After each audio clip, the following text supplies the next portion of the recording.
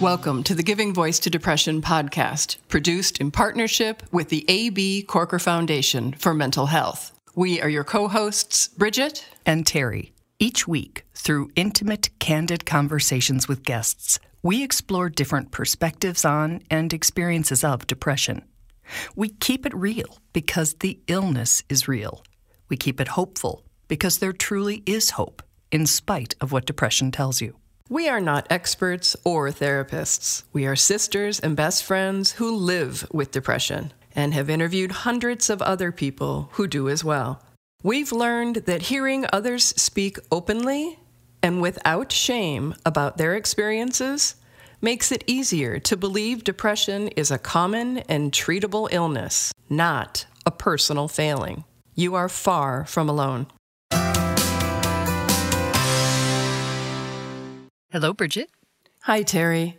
Every so often, a listener of this podcast reaches out to say that hearing other guests' stories has provided them not only with information, but with comfort and reassurance. The knowledge that they're not alone in their struggles, or even some much-needed hope. And now they want to offer the same by sharing their experience with depression. Some have framed it as a payback or a thank you to previous guests for helping them. Others say that when they were in that dark place listening, they told themselves they'd know they were better when they felt reconnected enough with themselves that they could share their own story. Today's guest, Jennifer, took that step so that she could talk about the challenge of finding medications that work long-term, her coping strategies in hard times, and how she learned in her work the power of saying, "I've been there. I understand." Like Terry and me, in the beginning, Jennifer was understandably nervous about sharing something so personal, so publicly for the first time. But knowing how helpful being on the receiving end of such disclosures can be, she waded in. Here is podcast listener Jennifer giving her voice to depression in an interview that we recorded in 2019. Please be sure to listen to the end for an update that Jennifer shared just this morning.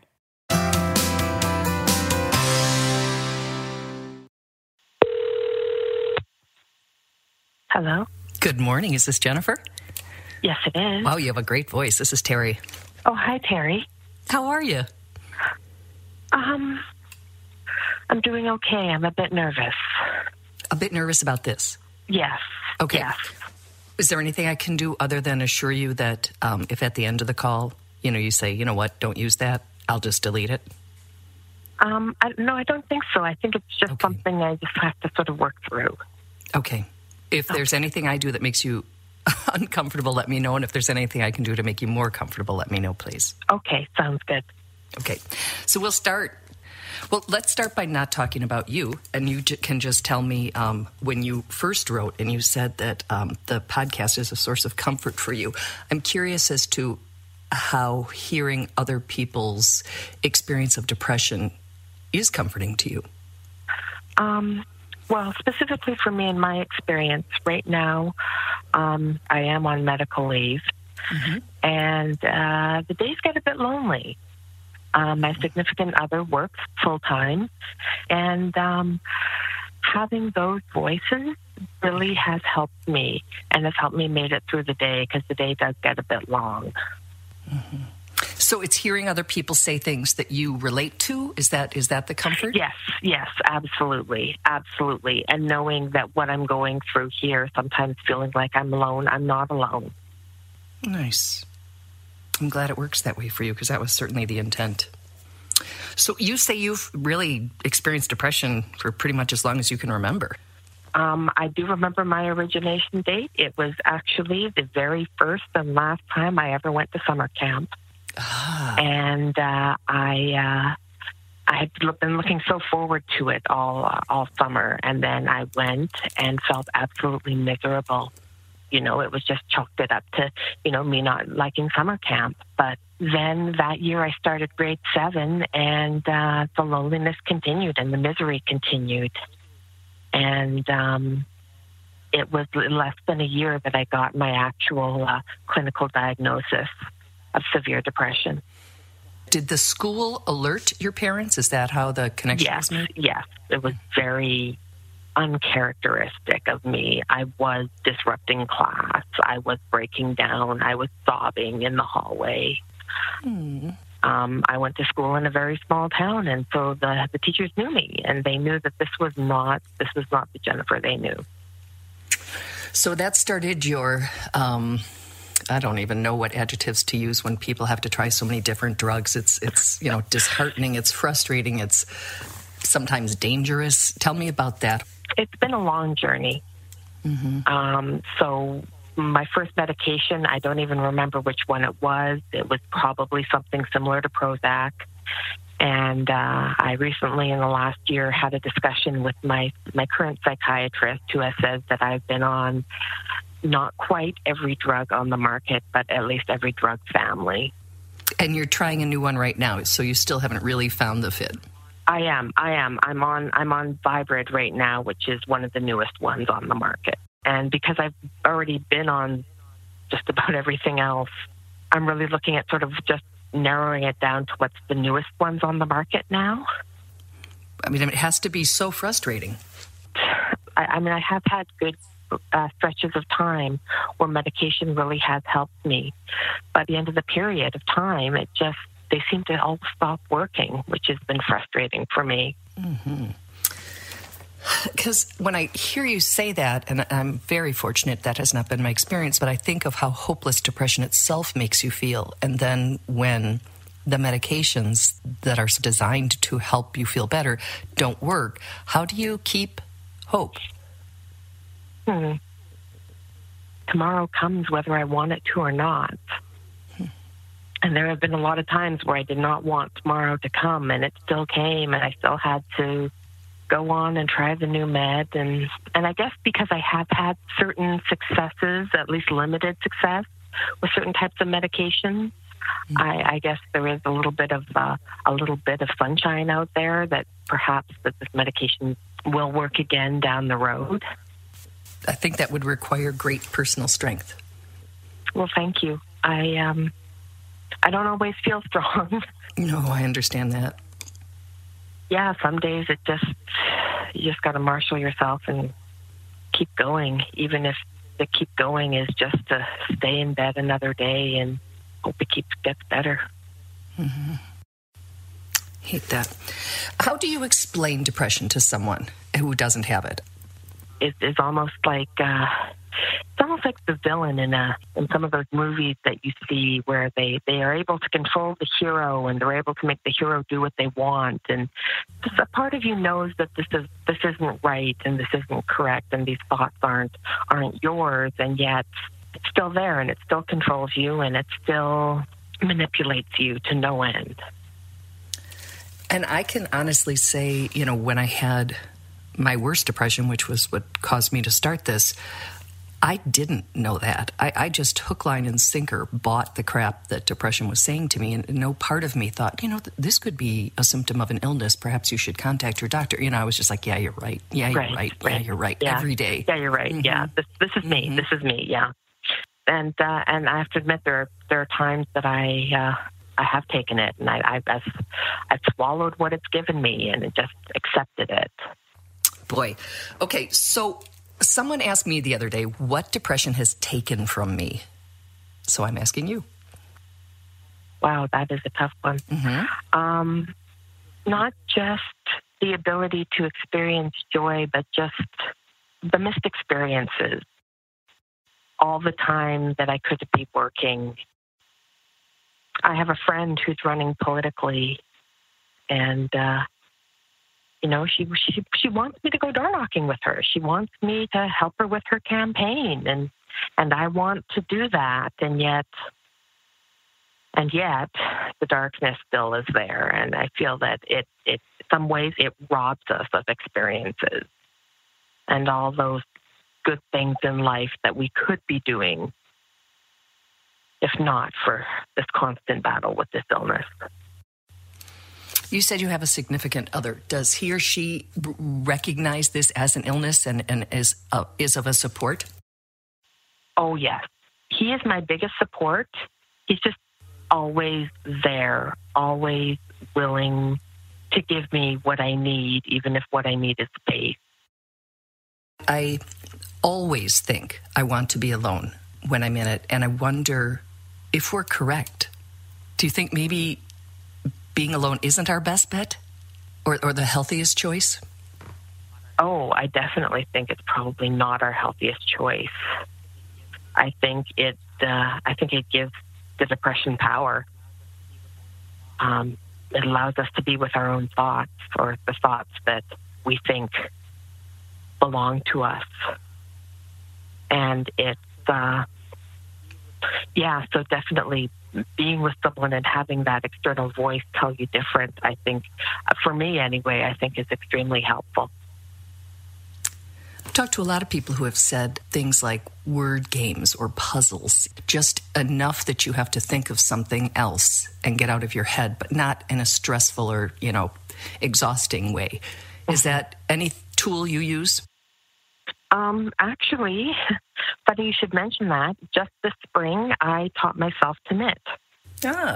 While being on medical leave. Yeah, keeping my hands busy and keeping myself at least occupied enough to knit and purl and that sort of thing has helped, yeah. Tell me what else. One thing that I've used was pacing.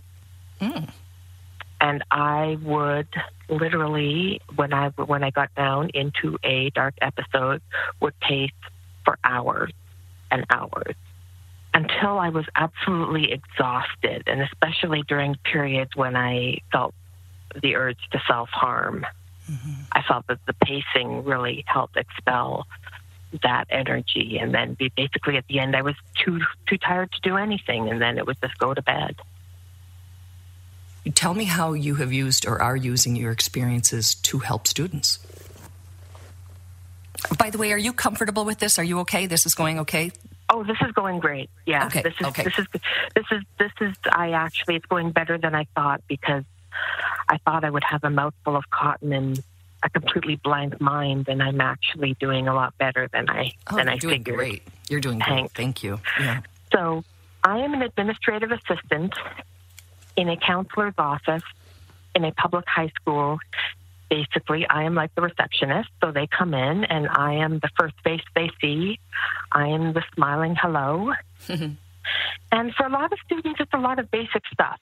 But we do have a very large population of depressed and high anxiety students. I am not a counselor. I do not counsel.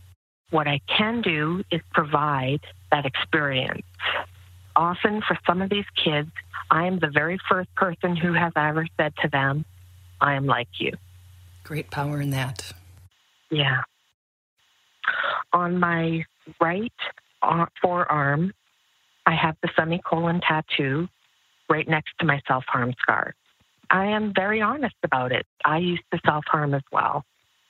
So when they ask how you stopped, what is your answer? I tell them that it's about distracting yourself.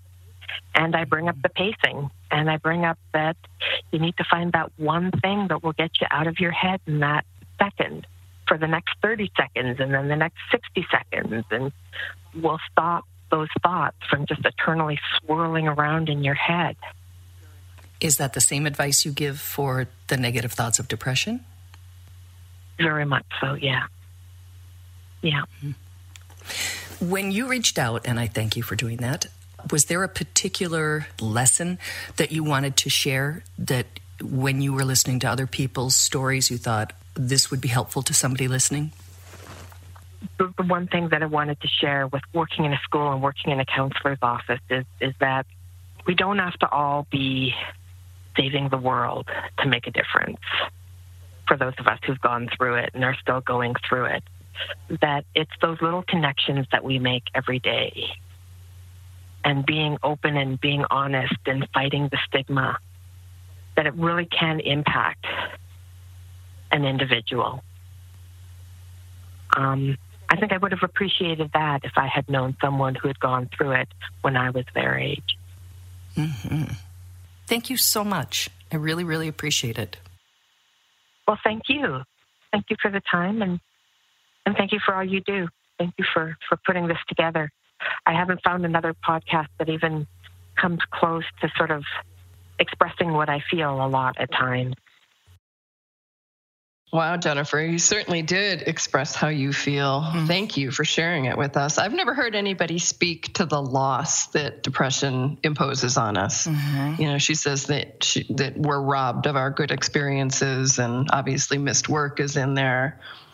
But it does impose a deep, deep loss. Oh, it does. Not just of joy. People talk about the loss of joy, but it, as she says, it's more than that. It is more than that.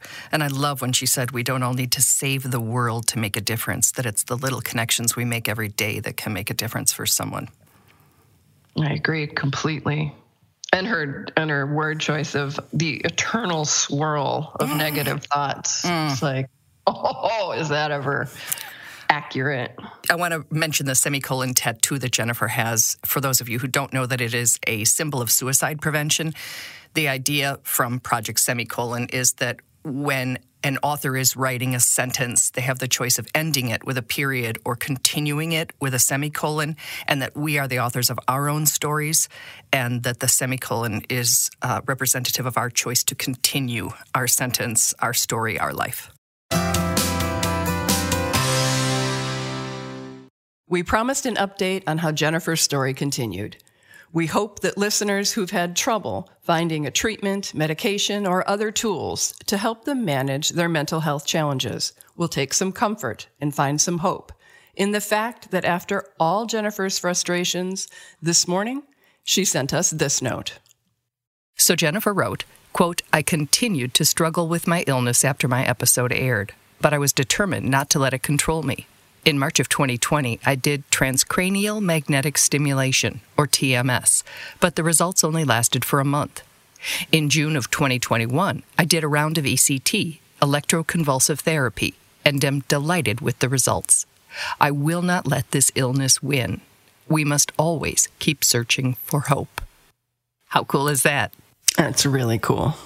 Jennifer is such an awesome example of resilience, that ability to, in the face of such challenge and unknown, when we really, really need a solution and we've tried everything and we don't know what else to try, the courage and fortitude that it takes to, again, bounce back up and try something else is inspiring. And I'm so glad that she's feeling better. Me too. That fall down 7 times, get up 8 can be encouraging, but it can also be so frustrating, and she is a great model. And next week, we have the honor of talking to Jennifer again. She was willing to do an update on her mental health journey and let us know some of the specifics about how what she has tried since we last spoke has worked and how she's doing. So tune in next week, if you will, for an update on Jennifer's mental health journey and her first-person, hard-earned reminder of the importance of finding, stoking, and holding on to hope. So please join us next week. Thanks, Jennifer. Thanks, Terry. Thanks, Bridget. Talk next week. We truly hope that our podcast brings a little more understanding, helps you better articulate your experience of depression, or better understand how to support someone else's. We invite you to join us for daily posts on the Giving Voice to Depression Facebook page and on Twitter and Instagram at Voice Depression. It is a comfort to be among fellow travelers on depression's dark road. And remember, if you're struggling, speak up. If someone else is, listen up.